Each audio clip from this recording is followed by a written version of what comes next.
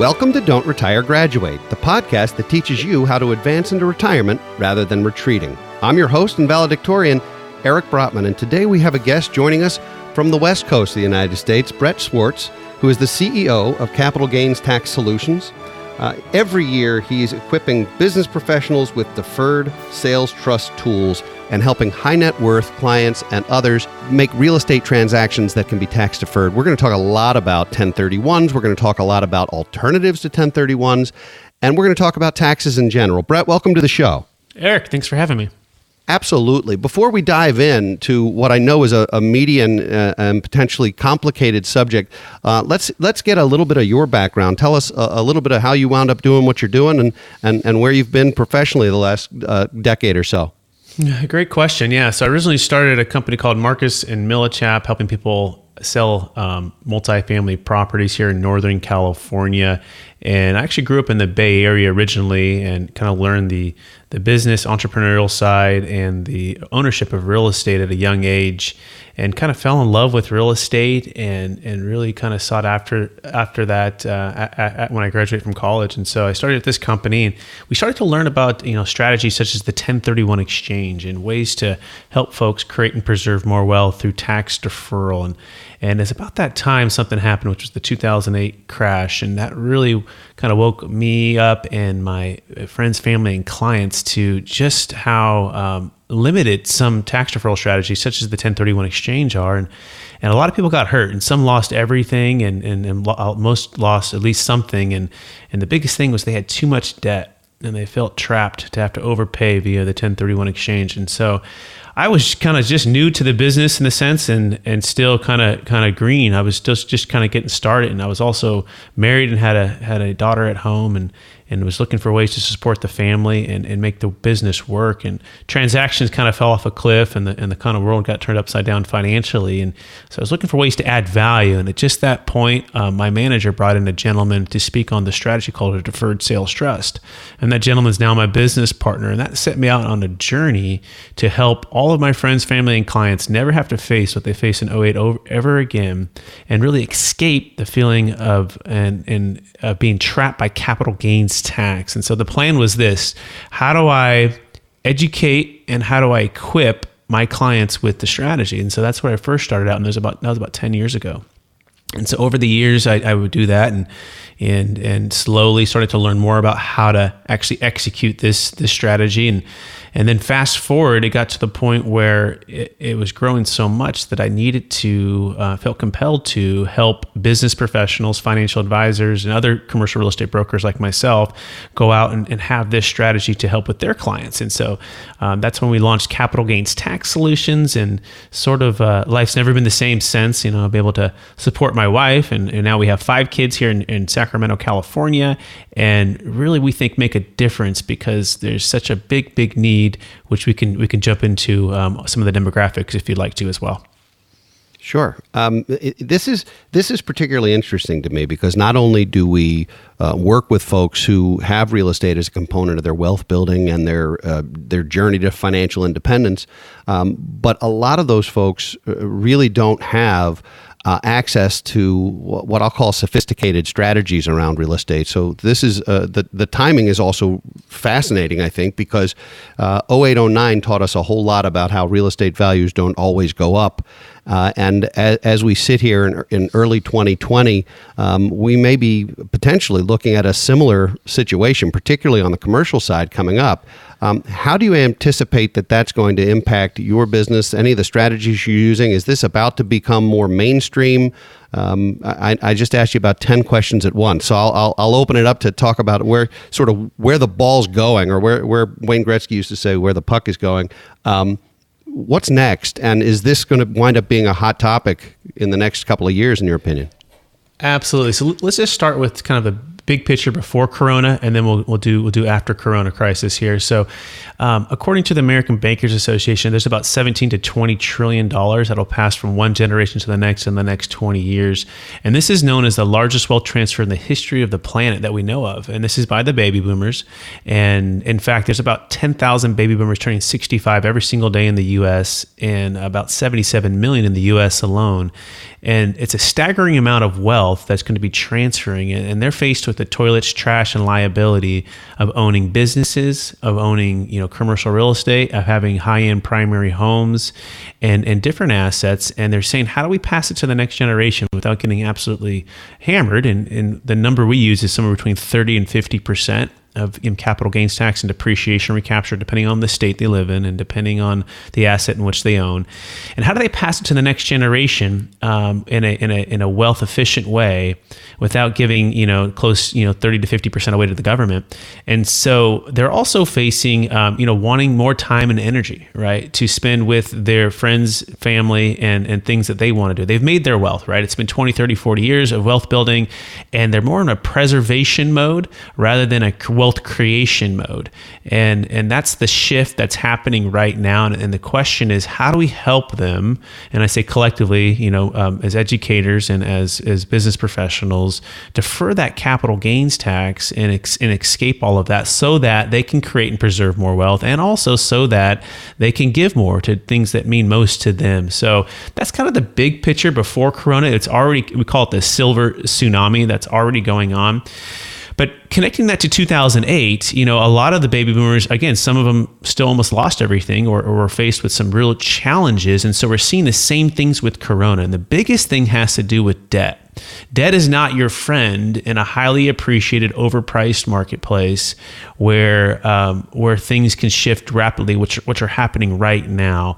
And that's what happened in 2008. People overpaid for properties via 1031 exchanges because they felt they had to, because it's some of the rules create, in one particular says equal or greater value, which often means equal or greater debt. And so the secret or the idea here is, how do you get out of debt and also stay tax deferred?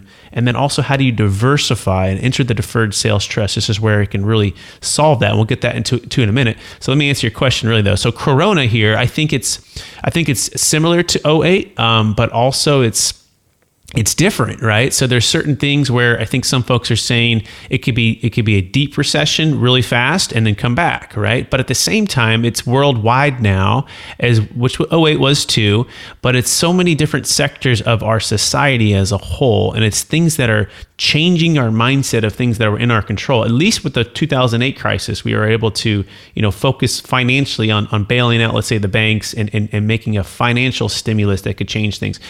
This here feels completely different because it's health related, and therefore you can't just throw money at it, right? I mean, we're dealing with whole industries that have shut down and jobs that are going to be forever lost.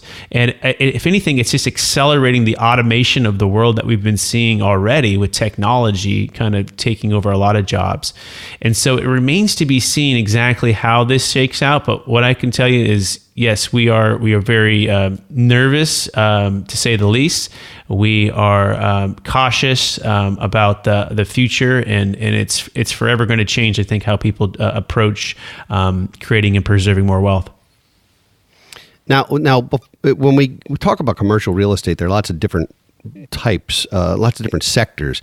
The commercial real estate that seems to be on the upswing is the industrial space, the warehousing space, the distribution centers, things that help take the supply chain and then get it out to the end user, the consumer. Those areas seem to be ones that are exciting. Multi-tenant housing is something that I think is going to be interesting. Millennials were just starting to buy houses, and now it's going to be interesting to see what they decide to do from that standpoint. But while those are residences for the buyer, they are commercial for the owner of the building or the complex or what have you. I wonder if we're going to see another real almost death knell to retail.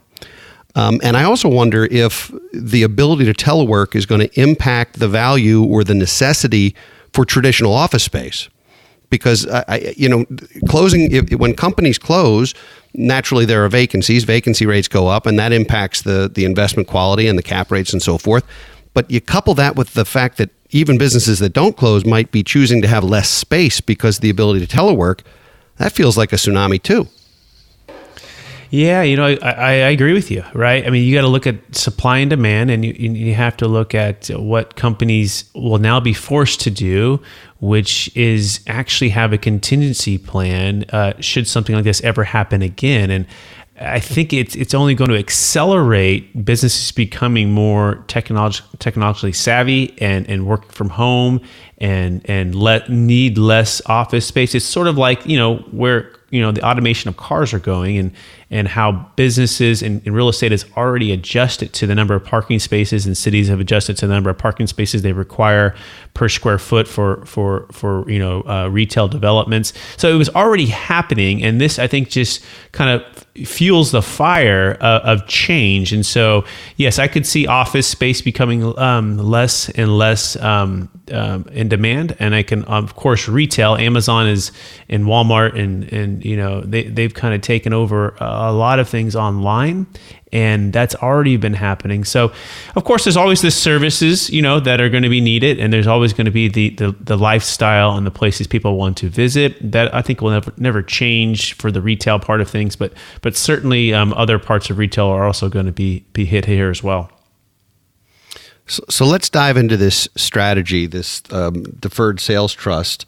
What is it? How does it work? Let's go through sort of the FAQs and dive in. Absolutely. So our premise is this: most high net worth, especially baby boomers, they struggle with capital gains tax when they go to sell their high-end primary home, business, commercial real estate, or other highly appreciated asset, somewhere between 30 and 50% of their gain.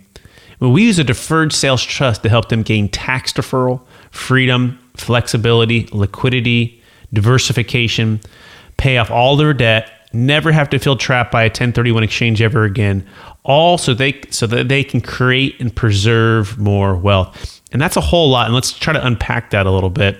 So we talked about kind of the silver tsunami that's going on. The other stat about according to the American Bankers Association, is that about 50% of the nation's net worth is tied to commercial real estate, high-end primary homes, and private equity, which is also known as businesses.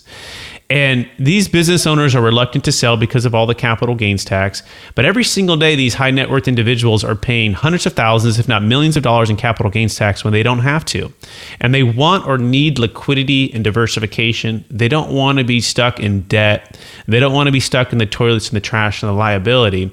And so they're looking for a way out. And so the deferred sales trust is truly an elegant tax deferral strategy that provides them that way out. And so some of the questions for the listeners might be, are you selling a high-end primary home? And that 121 exclusion, which is if you've lived somewhere 2 of the last 5 years, you get a $250,000 tax-free, or $500,000 if you're married, $250,000 if you're single, exemption. But is that not enough to offset your capital gains tax? And I'll give you a real life deal that just closed just about a month ago. It's for a single individual. She was living near Apple headquarters. In fact, she lived there years and years and years before Apple came in and established residency in Cupertino, California. And so she saw a rapid appreciation of her house. So she sold her house for $3.1 million, but now her kids are gone, and that asset has some debt on it, and she's looking to sell it, but she's faced with about $400,000 in capital gains tax above and beyond her 121 exclusion.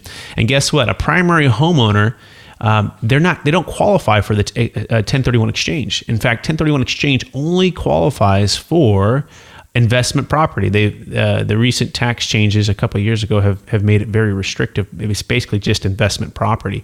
And so she's faced with this big house she wants to sell, and it's a house to us, if you follow Rich Dad Poor Dad, is a liability. It's not an asset, and it's not cash flow producing. And so she's looking to retire, but she doesn't want to take on any more debt on the house. And so enter the deferred sales trust. It's really the perfect solution to her problems. She's able to sell the house, defer that $400,000 in tax, pay off all of her debt, and then put that equity into cash flowing, income producing assets.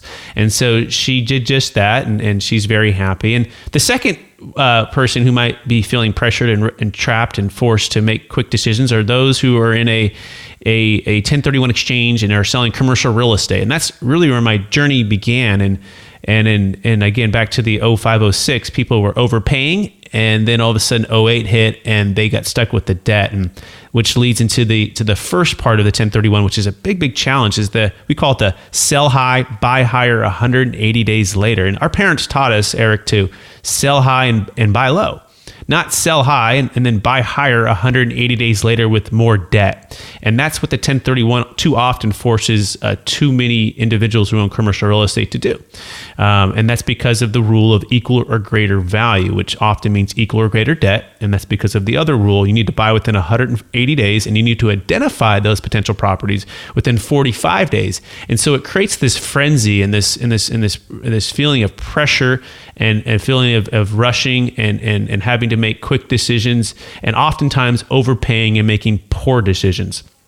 So that's sort of the 1031. So the intent is to actually, have freedom, meaning having options and having what I call optimal timing, and enter the deferred sales trust. What's unique about the deferred sales trust is A, it's not a 1031 exchange, but B, it is a tax deferral strategy. And so what you can do is you can sell high and then put the money into the trust, pay off all of your debt, and then buy whenever you want. And I'll give you a live deal that just closed actually on Friday. A gentleman sold a $7.6 million property in Georgia, and it was a multifamily property. And he has spent his entire life buying and selling hundreds of properties and via 1031 exchanges. And for the first time in his adult life, he is using the deferred sales trust. And I asked him why. And he goes, well, I didn't want to overpay for a property right now. I thought the marketplace was highly appreciated. I didn't want to take on all this debt. He had about $4.5 million of debt that he got a chance to retire with the deferred sales trust. So now he's debt free. He also said, I wanted liquidity. I wanted the opportunity to cash out should I want to, and just live off the wealth and pay the tax if I did, and or just put it into stocks, bonds, mutual funds, which is the second advantage of the deferred sales trust. We don't have to put it into like-kind real estate in that short period of time. You can actually diversify into multiple asset classes, such as stocks, bonds, mutual funds, insurance products. You can also put it back into investment real estate of your own or with partners. You can go into hard money lending, which is actually what he plans to do with a portion of it. And so the flexibility there to diversify really reduces the risk, and being out of the debt really reduces the risk. And so that's what he's doing. And he kind of caught the perfect storm in that he sold very high before Corona, and then Corona hit, and his money was sitting at the qualified intermediary, and then he was able to just put it into the deferred sales trust. So he's going to buy some of these stocks at a very low price. So that's the second one. And the next one, which I think is the most overlooked, is the business owner. And they are the dentist, they are the veterinarian, they're the optometrist, they are the car dealership, they own a real estate company. They really are focused on a business. And as you may or may not know, most businesses, I've never seen one actually do a 1031 exchange, because most folks are just looking to retire when they sell their business. So it's very difficult. So the deferred sales trust is the solution for that. That's actually our number one group that we work with, our business owners that are selling. And so we've done veterinarians, we've done optometrists, we've done car dealerships. And so when they sell, they can defer all the capital gains tax, pay off all their debt, and then the best part is they can use those funds to invest into investment real estate if they want to, or again, stocks, bonds, and mutual funds. It's really their choice. We're just here to kind of to really walk them through this, to guide them, and to help them achieve what they're looking to achieve. So I'll pause there because I know I said a whole lot. You did, and I've got about 46 follow-up questions for you, and I'm going to pick sort of my favorite two or three, I think. First and foremost, is the deferred sales trust, does it have a separate tax ID? Is it a taxable entity, or is it in the Social Security number or the tax ID of the business that owned the original property? Great question. So it's a brand new EIN, and it's a single entity. It's a particular business trust that only does business with the seller, who becomes the note holder. So the funds are never commingled. By the way, the funds can only ever move with that note holder's signature, and it's in a deferral state until and if they receive the funds. It's based upon a IRSC section 453, which is the tax code for, and it's also known as a seller carryback, which by the way goes back to the 1920s. We've done thousands of closes over the 24-year track record and survived 14 IRS audits. And so, but the biggest thing is protection, right? We want to make sure that this entity, and it only ever does business with the single person, and then also protection with the money and protection with the actual legal part about it. So you You gave an example of the gentleman in Georgia who's going to diversify within his trust.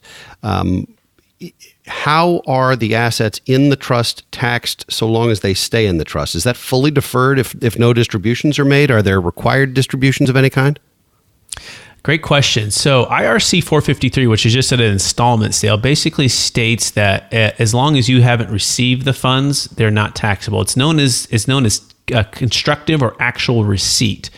And so just to walk you quickly through it, Eric, let's imagine, you sold a $10 million property. Let's say there's a zero basis on it. And you owed, let's say, $4 million in tax if you were to sell. Well, instead of paying that, that money, you put all $10 million into the trust, and now it's, the smoke cleared, it's all deferred. Now you'll pay a little bit of fees to us and the financial advisor, but now you start receiving distributions, okay? And let's say the trust is, most of our trusts earn about 6.5% after fees, and you're receiving that distribution on that. Now you'll pay ordinary income tax on that distribution, which, by the way, is why the actual government does this. They make these legal tax loopholes. It's a study of macroeconomics to actually spur the economy. So what they want is Eric not to take the money and put $6 million under his mattress. They want $10 million in the economy, meaning in stocks, bonds, mutual funds, in investment real estate, in the new business that Eric's starting of his own or with someone else.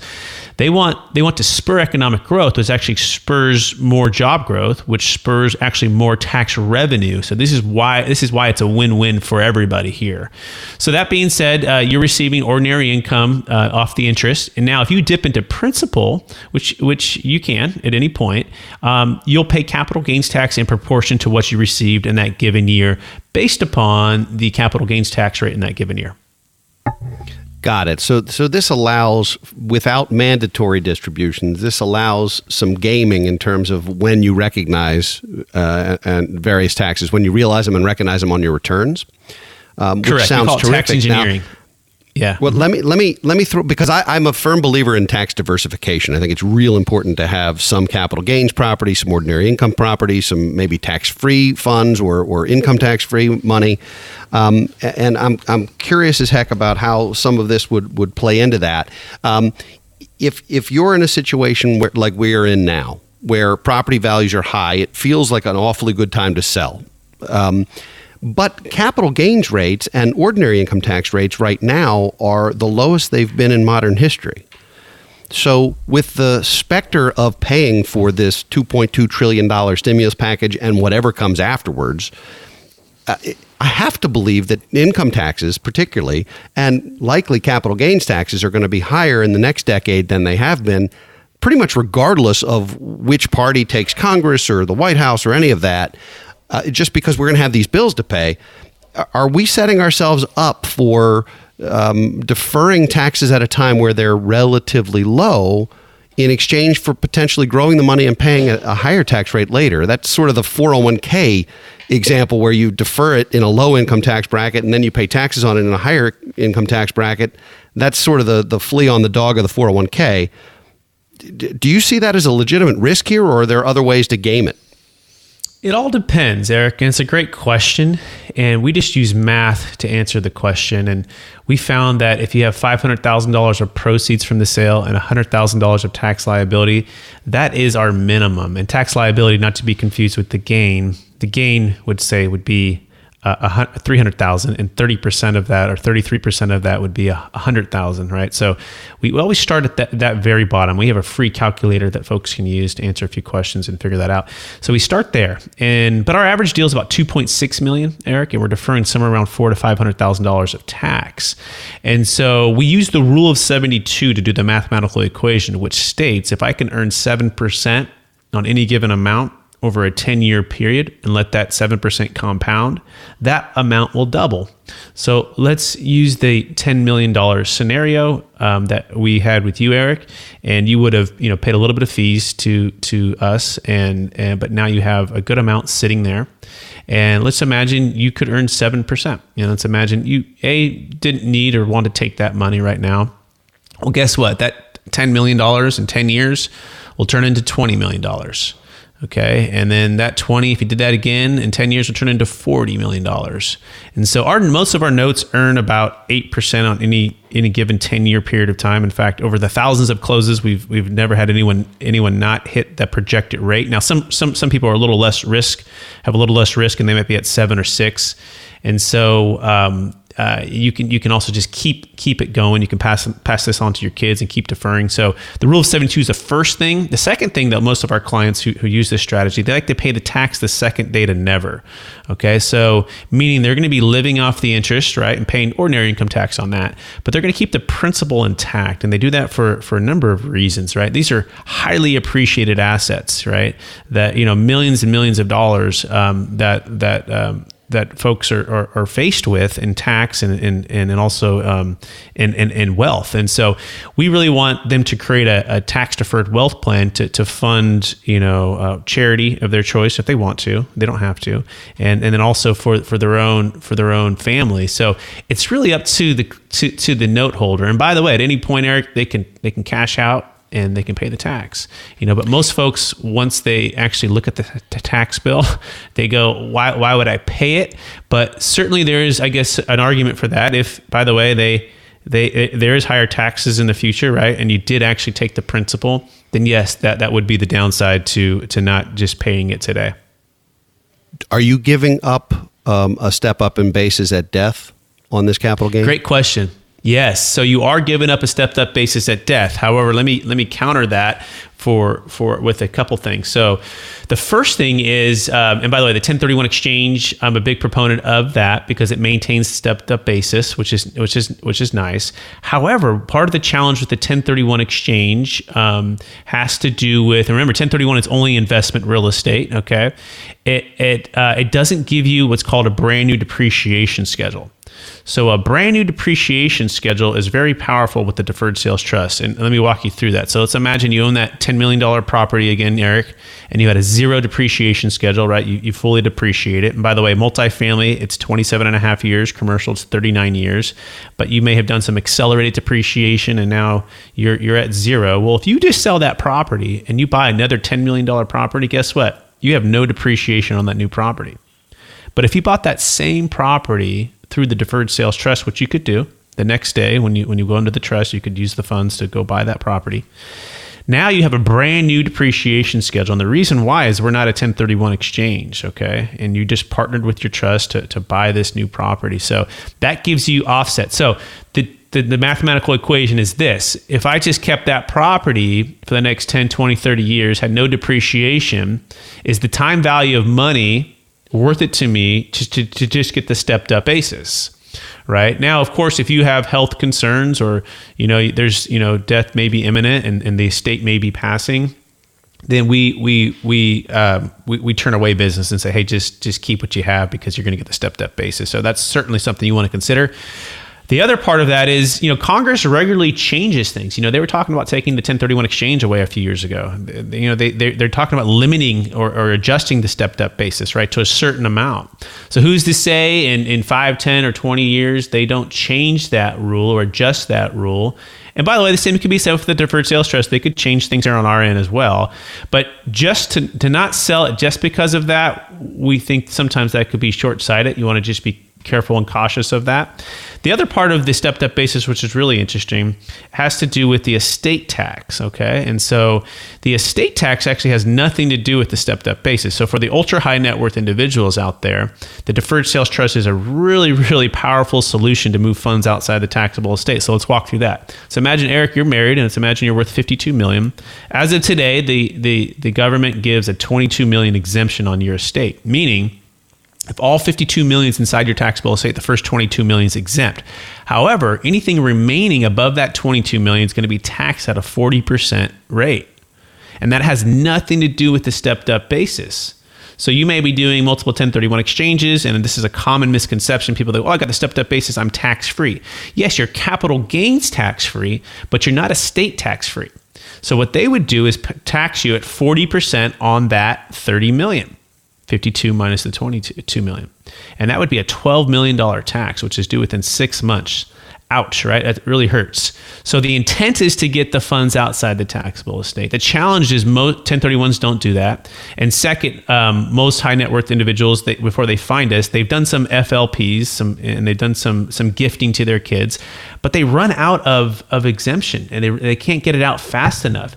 The solution is the deferred sales trust, and that in one single transaction, let's just say you had a $30 million business that you sold, Eric, you were selling. In one single transaction, we can move all of the funds outside of your taxable estate using the deferred sales trust and defer all the capital gains taxes and give you a brand new depreciation schedule should you go back into real estate or a business. So I'll pause there because I said a whole lot, but that is certainly sort of the counter to the stepped up basis strategy. Brett, this has been amazing, and I've definitely learned a lot from you. And there's more that I know our listeners are going to want to learn. We are out of time, and I'd like to make sure, number one, that we get to our extra credit assignment for today, and number two, that people know how to reach you or how to get more information about this. So, if I can double up on you for the sake of time, what is your extra credit assignment for our audience today? That one thing, that one call to action, and then how can people get more information from you if they want to know more? Absolutely. So the first call to action would be, or the call to action would be, do you have a backup plan for a failed 1031 exchange? And so I just want to reiterate that you can save a failed 1031 exchange here, okay? And it's a powerful thing, but you need to work with us to get all that set up and make sure you're in good hands. And that's what we're seeing a lot of right now. So establish a capital gains tax deferral wealth plan today. And just like you would establish a wealth plan with your financial advisor, and you establish, basically a general tax plan with your CPA, you need to establish a capital gains tax deferred wealth plan, because it is your biggest expense if you're a high net worth individual selling a business, primary home, artwork, collectibles, anything that we just talked about. We're also doing a Bitcoin case, by the way. We're doing a horse case in Kentucky too. So establish that wealth plan, because it is your biggest expense, and it might be your biggest transaction you've ever done. And so it's not okay not to take action today and get that in order for when you transact. Great advice. How can people learn more about you and your company? Thanks, Eric. Yes, you can go to capitalgainstaxsolutions.com. You can also search Capital Gains Tax Solutions on YouTube, and you can look me up, Brett Swartz, on LinkedIn. And we have a free guide, by the way, Escape Feeling Trapped by Capital Gains Tax, and also a book releasing here soon. And the last thing is we have Capital Gains Tax Solutions podcast, where we bring on individuals like Eric and different financial advisors and different commercial real estate brokers who share different opinions and also different strategies, such as the CRT, such as the Delaware Statutory Trust, such as the 1031 exchange and cost segregation. And our whole goal is just to give you clarity on all of these options so that you can make the decision that's best for you, and so that you can create and preserve more wealth and perhaps give more of it away to those most in need. Fantastic. Brett, thank you so much for joining us today. You've been a great guest. Thanks, Eric.